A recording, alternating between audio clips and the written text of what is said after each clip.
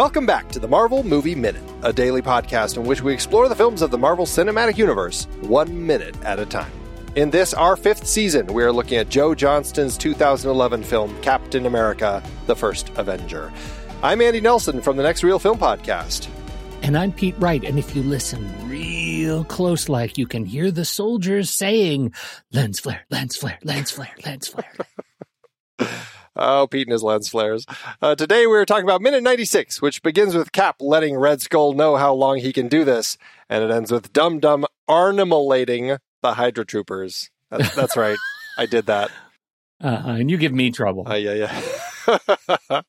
Joining us on the show this week, we have Nate Bubbawheat Withrow from the superhero movie blog Flights, Tights, and Movie Nights and the Time Loop podcast. It's time to rewind. Hello, Nate. Yay! Hey, it's good to be back. Good to have you back in a very action-filled week. We are kind of right at the peak of all of this battle that is happening. And, I should say we're getting to the peak. As the minute starts, we're kind of left at this moment where Cap had surrendered himself, or I suppose, he had been captured by the overwhelming horde of Hydra troopers. And here he is in Schmidt's office lab on his knees after Schmidt just dealt him a few blows. And then, of course, he has his I can do this all day. And here we start. So let's just start with the film itself, though, Nate. As far as Captain America goes, are you a fan of this film? I feel like this is kind of mid-tier Marvel. Uh-huh. I don't love it, but I don't hate it. It does what it needs to do.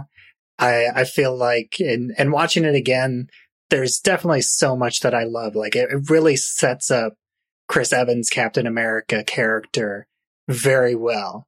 There's just a few movie making problems and a little bit of story tropes, especially towards the end, that kind of bug me a little bit here and there. But overall, it's fun to watch it. It was good revisiting it. I think it's been a long time since I've watched this.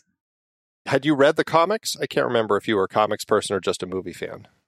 No, I still have never read a single Captain America comic book, but I've seen all, 6 movies? Yeah, they just keep cranking these things out. Okay, so to that end, then, you're a fan of the kind of the character and stuff, but this film as it stands isn't necessarily your favorite. Which of the Captain America films would you say is your favorite? Oh, Winter Soldier, definitely. That seems to be the one often brought up as a favorite. I guess I don't hear many people say Civil War. It seems to be this one or Winter Soldier. Pete, which one is yours? No, Winter Soldier, come on. Just checking. Come on. Checking. I already know how long he can do this. I want to get to some intrigue and spy stuff. Oh, that's right. It's the 70s spy material. Absolutely. That's right. It's good stuff. That's right. What do you think, Nate, as far as the quips and things like I can do this all day? Are you a fan of those sorts of lines that not just Captain America, but a lot of Marvel characters throw around? Yeah, I think that they're a lot of fun. They help break the tension. It adds humor. I had just finished watching Black Adam just 2 days ago, and I thought that felt like it was kind of aping the Marvel formula a bit as well. But it's, I don't think it detracts from the character at all. And I think that they do a decent job of still giving each superhero their own personality and their own sense of humor, even though they all have their moments where they have the quips. They all sure do that. We even get quips this week from Colonel Phillips. So it is quips this week, though. And here's the variation on this particular question. We already know that Steve can do this all day vis-a-vis getting beat up in an alley. And now he's getting beat up again, this time in the Hydra base. It does the callback work. I can do this all day. And maybe it's because we've been talking about this movie for so many weeks and making the joke about I can do this all day that it feels like we've been doing this for about 10 years. But I just wonder, is the callback of the quip as effective as if he just said it the one time? Do we need small Steve to have said it already? I feel like it works because this is really the first time that he's come up with somebody that's an equal level threat. Because through the rest of the movie, after the super soldier serum, he's just been taking on all the Hydra goons and henchmen. And at this time, he's actually coming up against someone who can get some licks in. And so, yeah, I think it's the perfect time to call this back. It actually works well that they haven't done it before. Like it would have watered it down quite a bit if they had thrown it in there. Like when we were joking when he was getting the super soldier serum and he calls out to Dr. Erskine, I can do this. And we thought it'd be funny if he said, I can do this all day. But of course it would have ruined the power that it would have had at this particular point, because this is the perfect way to build that callback. What we have here, though, we've got, Steve gives the great line, and then I love that Red Skull is right there with his reply, which I think is great. Oh, of course you can. But unfortunately, I'm on a tight schedule. It's a tight schedule. A tight schedule, right. Thank you for correcting me. What do you think of Red Skull? Are you a fan of the way that Red Skull's portrayed in the film? Yeah, I think he looks fantastic. And from the initial introduction with him and just kind of seeing the kind of tears at his face at the edge of his mask. And as the movie goes on, you get different bits here and there until you get the full reveal. And I think it does look great. It has, the pronounced cheekbones and the missing nose and just this bright comic book red. Yeah. Here's a question. Is this Schmidt's quip moment? Like, you always see Cap's line on t-shirts and stuff. I could do this all day. Should we have a Schmidt shirt that says I'm on a tight schedule? That'd be great. This might be our big chance to do something in merch. But it needs to start with 60% more. I am on a tight schedule.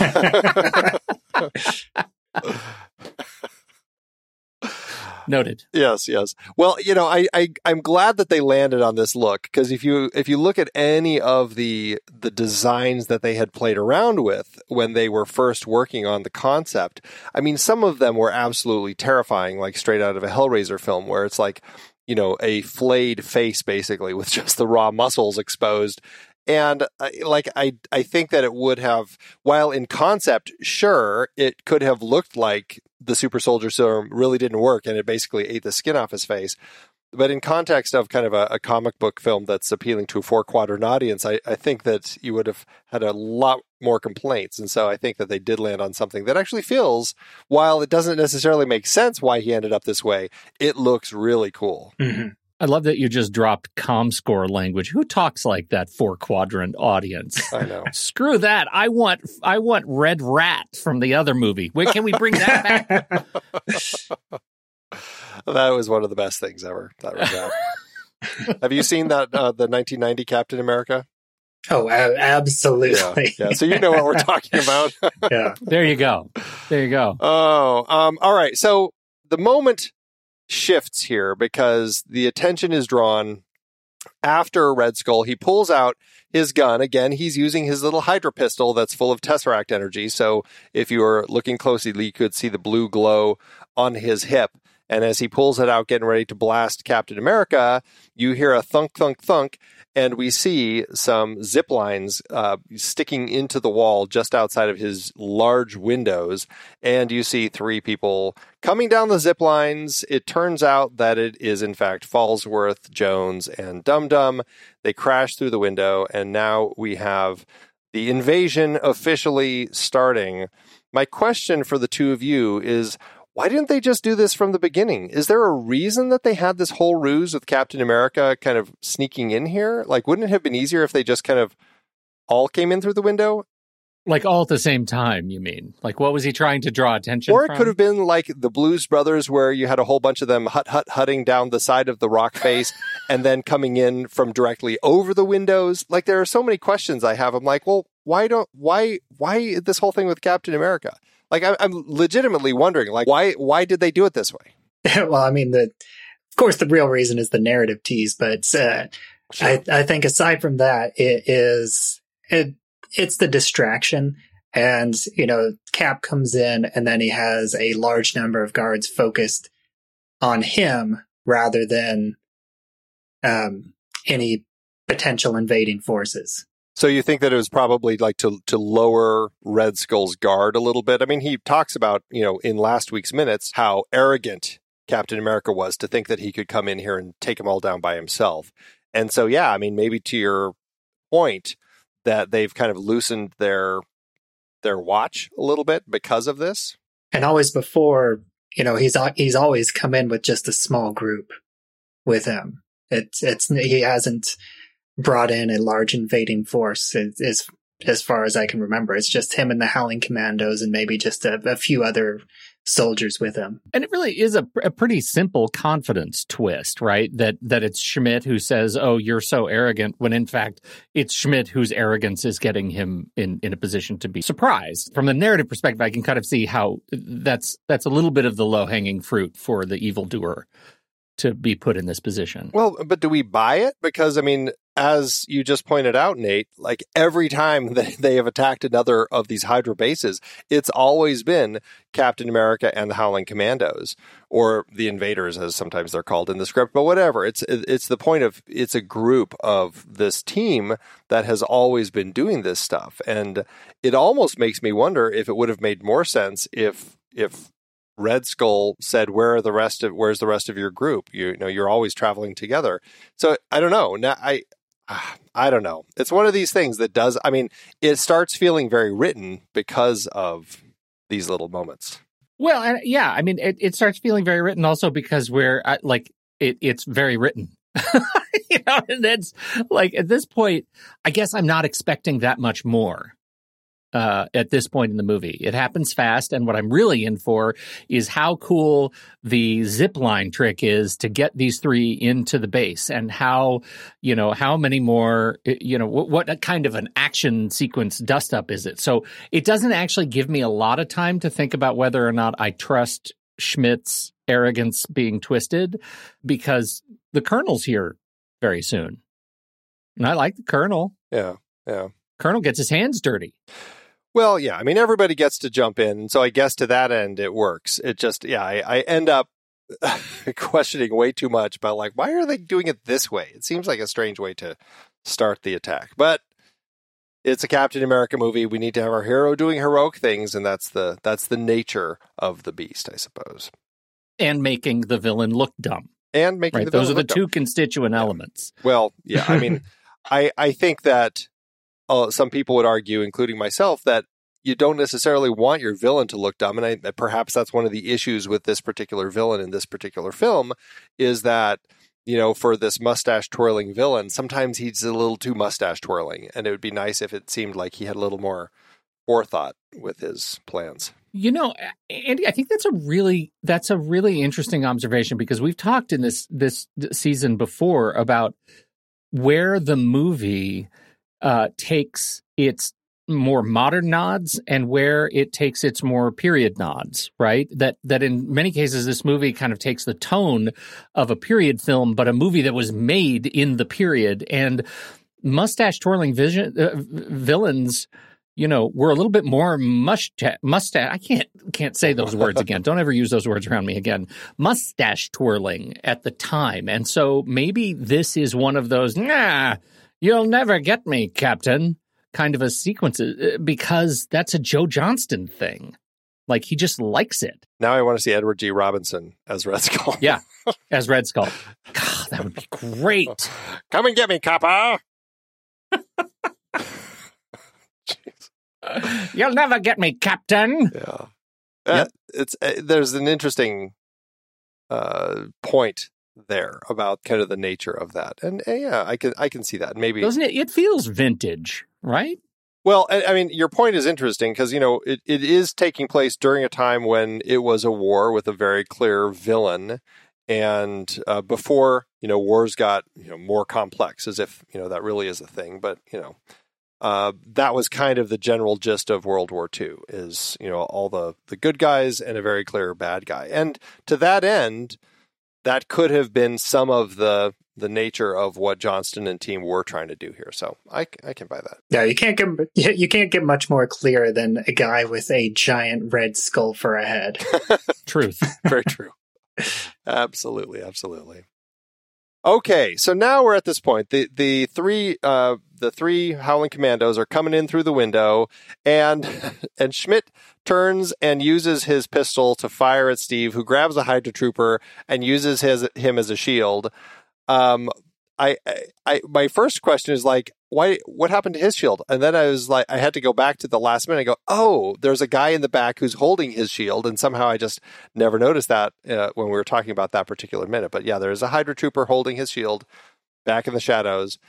And, I don't know if you heard our conversation, Nate, when we were talking about the 3 SS officers who Schmidt disintegrates with the Tesseract gun, but the one leaves marks on the door. And so now I wonder, does Steve have rotor marks on the front of his suit?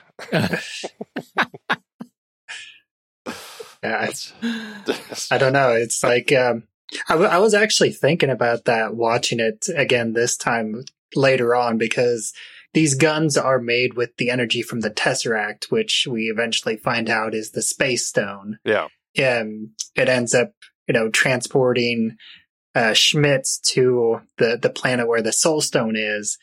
Do you think that instead of actually being disintegrated, they're actually being teleported off into deep space? I've thought about that, because there is a point toward the end of the film when Red Skull's holding it, where it kind of opens up the heavens and you can see kind of space with it. And it was making me wonder. I'm like, yeah, I wonder if these people, if their bodies are just basically getting dumped in the middle of nowhere, floating around in space, and they're all just dying. And but I don't know how that would explain why he ends up on Vormir, but I think that it's a very possible idea. I don't know if they had. I don't know. I always wonder, like, how far in advance had Feige come up with like what this was going to be as he was putting this particular film together. I just don't know, because at this point it still is kind of the cosmic cube as it looks in the comics. So I'm not really sure. Well, I feel like we often give the Feige a lot more credit early on than maybe is deserved.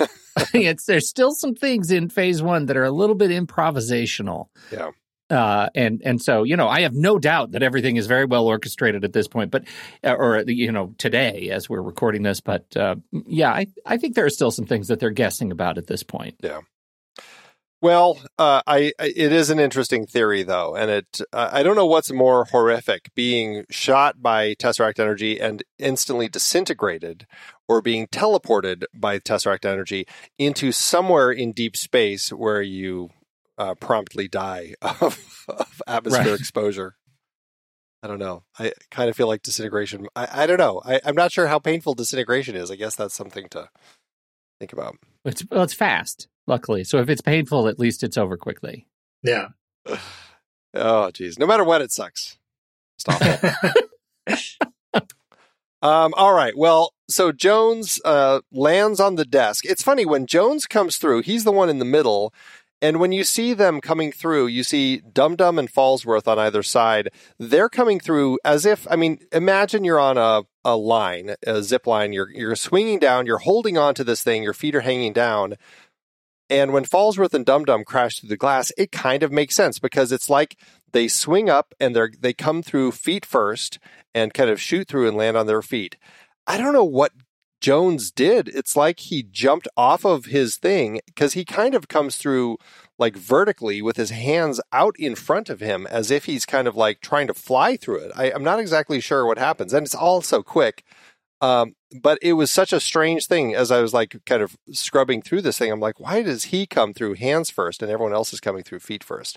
Yeah, it's almost like he lets go of the zip line so early that his body is in a position to cannonball in? Like, right. What is he expecting to do? I wasn't focused on the people. I got distracted by the stuff on the desk. Oh, okay. What did you see there? That they kicked off? What was on the desk? Yeah, I could see, there's a stack of books with two I'm pretty sure they're German Shepherd bookends on either side of the books. And there's on the right side of the desk, there is a block, and I'm pretty sure it's got a Hydra logo on the top of it. And you can't see it because it's mostly in silhouette. But I'd like to think that it's like an Employee of the Month Hydra award. And Schmidt just gets it every month. Exactly. Because it does look like that. It's just like a block of wood with the little, like the logo, the hood ornament Hydra logo. Right. You did it! Congratulations to Schmidt. That's so funny. I'm trying to remember. I know we talked about his desk earlier in the film. We thought that those bookends might be wolves, like that Odin, had some wolves, and we thought maybe that's what they were. But it's so hard to tell. That German Shepherds would make a lot of sense too. Yeah, I didn't spend a ton of time, but I feel like their profile fits with the look of a German Shepherd. Yeah, for sure.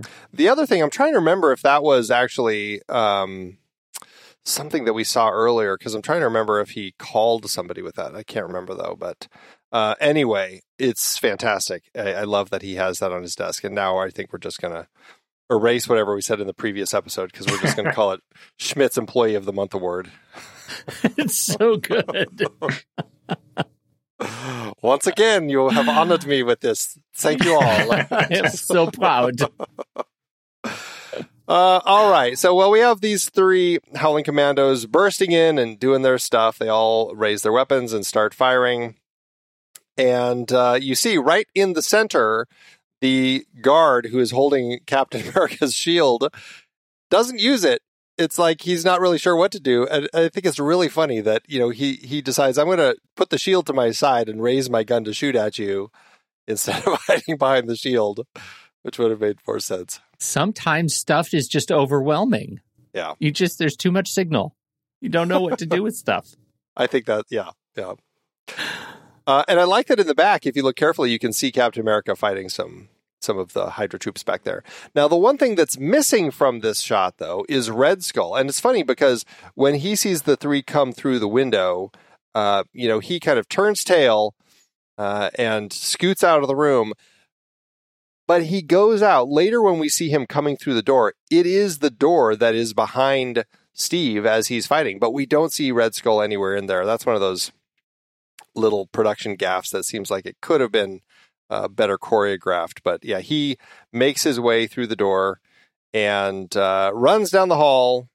And just like, what's his name in Princess Bride? Count Rugen? Is that his name? Yeah. The six-fingered man. That's very much where my brain went when he sees them all come in and he just turns tail and runs. But that really this is really the point where we are now officially, as the Howling Commandos burst through the window and Steve starts fighting all these guards, and Red Skull is fleeing. This is really the point in the film where things are shifting, and we're now entering our final action sequence. And it really feels that way. It feels like, okay, things are shifting here. Steve had a plan, and obviously it's, everything's in play now. And I love how Fallsworth kind of picks the shield up and tosses it to Steve, and Steve runs out. We're slowly trying to kind of narrow things down. So it's Steve and Red Skull battling each other, and everyone else can kind of do their militaristic fighting and stuff. And so we've got these three, and then down, I don't know. I'm really confused about the scope of this. How high up do you think that this lab is? Like physically? In the mountain? Yeah, when we see it on the mountain face, it seems like it's close to the top, right? Yeah, on the mountainside, on the cliffside, it seems like it's very close to the top. It's a lair. There is no doubt it's a lair. So how are they in the woods getting to this thing so quickly? Well, we know that's more hallways. That is always my question. We are losing a lot of hallway and not probably hallways, a lot of elevators and stairs. Yeah. This is a real problem. Well, it's built as a giant spiral. It's like so everything's on a slight incline. It's handicapped accessible. Well, and for Schmidt to get out, there's probably a slide of some sort, and into a giant tub of Hydra branded balls. Well, it has to be big enough for the Schmidt-mobile. Yeah. That's the question, right? That's the biggest absolutely problem. the question. Yeah, okay. So, because I have issues here, because we see out the window. Granted, the Howling Commandos burst through the window. They're dressed like they were when they were on the mountainside earlier, not for winter. And outside the window, it's very cold. It looks snowy and icy on the tops of these mountains, but they don't have gloves on. They're tough. That's how tough they are. They don't need gloves when they're out. But maybe it's an Austrian spring, and it's just snowy on the tops of the mountains because at the bottom, it is lush forest green. I'm a little perplexed by this. This is February in Austria, and somehow it is lush green down at the base. Because when we get outside, after we see Merida and Dernier kind of blast their way in, we cut outside. And so the base of this, where Steve came in with his motorcycle, I'm assuming is at the foot of the mountain. And then the mountain itself is however many feet up above that. Here's a question. A typical mountain from the base of the ground, where it is, not from sea level, but from like if you're in Denver, which is the mile-high city. So I grew up in Colorado Springs, which is about 6,000 feet.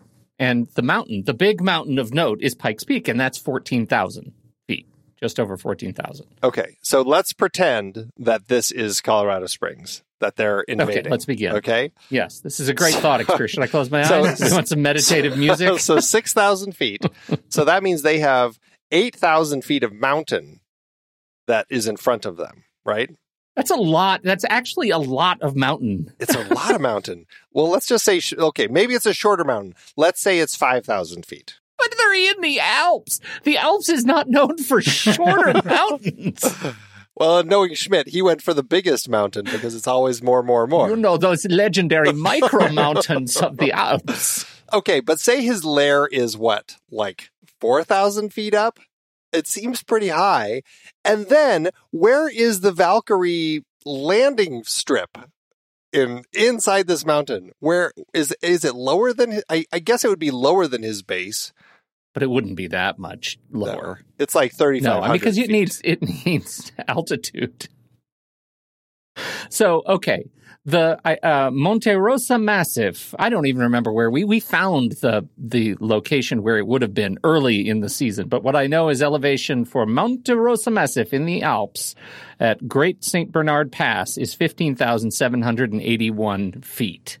Mont Blanc and Piz Bernina are 15,780 and 13,284 feet, respectively. And Mount Rosa, 15,203. So let's say they're at 14,000 feet. But what's the city like right at the base of the mountain? That's the question. Because that's where everybody is at the bottom here. Yeah, and I'm saying that over the course of not even minutes, but measured in cuts in this movie, the Colonel and a team get into and up to many thousands of feet. I have to say, it's got to be at least 3,000 or 5,000 feet. I think we lose a lot. I think they cut out all of the elevator time. I think if you really watch this action scene play out in real time, it takes hours because everybody gets into an elevator and then they have to wait 20 minutes for it to get to the other end of the mountain. No, see, it's a giant spiral with a people mover. Okay, let's just say graciously the people mover can move 60 people at a time. There's a whole platoon. Well, anyway, what we see happening here is we have the Allies, and that includes Dernier and Merida coming in at the bottom of the mountain. They blow their way in. I assume they're at the bottom mountain. We actually have no idea where they are, but they're exploding their way through a door. So my guess is that they came in from the bottom. That doesn't make a ton of sense, actually, now that I think about it, though, because Tommy Lee Jones, Colonel Phillips, he gets the word from them with Peggy Carter and the rest of the Allies that they're in. So now they invade from the bottom. So I have no idea where Dernier and Merida came in. Suddenly, none of this makes any sense. Well, right, because you mean where they were swinging Did they bore their way through the mountain? They bored their way through the mountain. Well, they didn't swing in. This is, again, my question to like the train sequence earlier. Why did only 3 come on the zip lines? It's like they only know how to send 3 people on a zip line at a time. These Howling Commandos need to learn how to put more people on a zip line. That is it. Yep. Oh, my this goodness. may be, in the legacy of the Marvel Movie Minute, the most important episode we've ever done. Challenging the continuity of the Alps in Captain America. I've never been to have either of you ever been to the Alps? No, I've never left the country. Yeah, there's nothing to see. You're not missing much. Jeez. The base of it looks awfully like the countryside outside of London, which I think is it's beautiful this time of year. I don't know. It's the continuity with this mountain is going to plague me because it is so lush green, and I get it. It's a production schedule; they have to work within the production schedule, and yada yada yada, all that good stuff. But the mountains are snowy, and it is so green at the bottom that sometimes it gets a little confusing. That's funny. Anyway, what else do we have to say about this minute? Is there any more? I mean, haven't we solved it? If anything, we've gotten more confused. We see a lot of the Tesseract blasts. I do like that it feels like, this is a war with multiple types of weapons as the allies run in. You see a lot of people with bullets, but then you see a lot of these Hydra troopers with the Tesseract weapons. And that's so, it makes for an interesting war scene. It feels like World War II with aliens is kind of what it feels like. Well, yeah, and of course, I have to complain even more and get subversive joy out of how much lens flare we have in the troop running, because I can't see this and not see a comedy, because all the little lens flare blades are marching down. Lens flare. Like, it's really fun. I don't know why I am an island and think all of this lens flare from the blue goo in the guns is as funny as it is, but I cannot. It takes me right out of the movie. It really does. Yeah, I've always referred to them as blue splody guns. The blue splody guns. Yeah, that's a new term of art. I think we can really lean in on that. And I definitely remember not liking them the first time I watched it, because I felt like it was really a PG-13 crutch.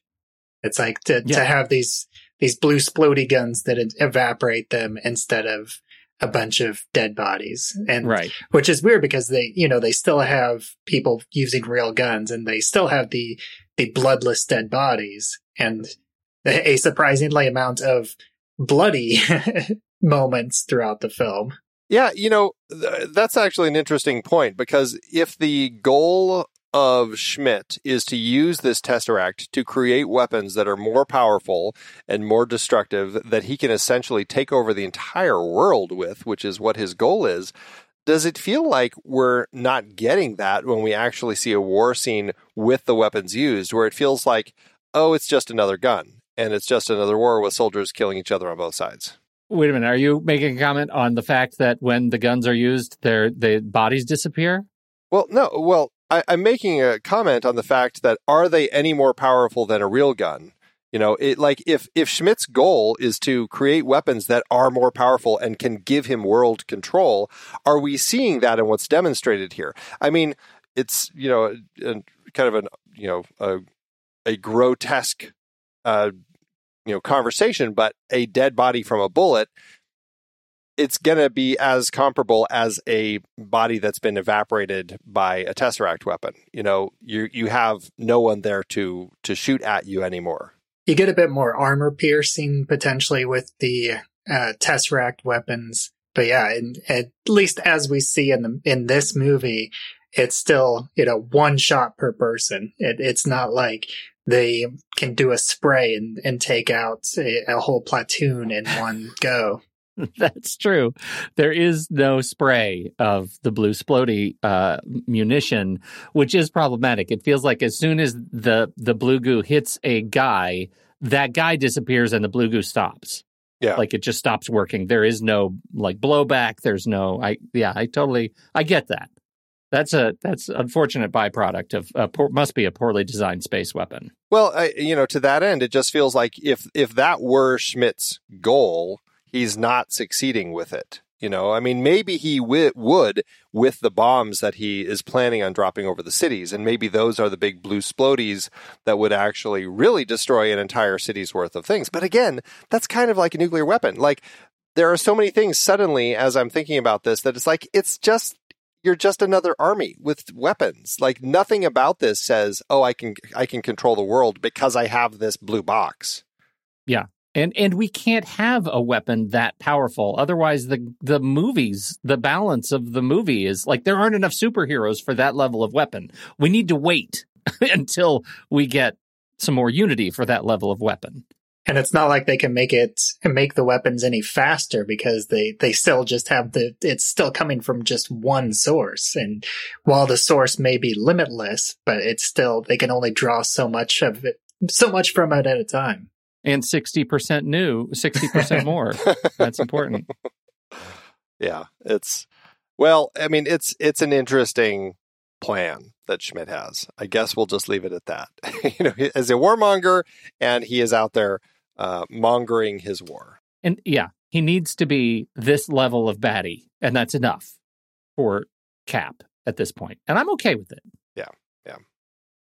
All right. Well, the minute ends as we get, I don't know what happened to Gabe Jones, but now we have Dum Dum, Falsworth, and Dernier rounding the corner. I also don't know what happened to Merida, but the two of them suddenly have disappeared. And now it's these three coming around the corner, and Dum Dum is now wielding the Arnimulation weapon, and he is blasting at the Hydra Troopers. And that's where the minute ends. We can talk more about the Howling Commandos and all that next time. But, as it stands, any last thoughts on this minute? One line, I think the you might need this is not quite a get this man a shield, but it's not too bad. Well, he seems to do okay with just a Hydra Trooper in front of him, too. He can just grab one of them. All right. Well, Nate, tell everybody about what you're up to and where people can find more of you out there on the interwebs. Sure. I'll start out with, my longest running site is flightstights@movienights.com. That's where I have written reviews of over 500 superhero movies. I've slowed down on it quite a bit, but I still try to get written reviews of the new movies as they come out. As we're recording this, I am just about to write something for Werewolf by Night and Black Adam. But I don't write on there as much as I used to. And, everything that I'm doing, you can find me on Twitter where I'm at Bubba Wheat. Bubba Wheat. Fantastic. All right. Well, we will be back tomorrow to talk about Minute 97. So, Nate, thanks again. Thank you. And Pete, we'll talk to you next time. I'm Pete Wright. Elevation 239 feet. Is that really your elevation? Yeah, right now. Like little baby elevation. Until next time, true believers.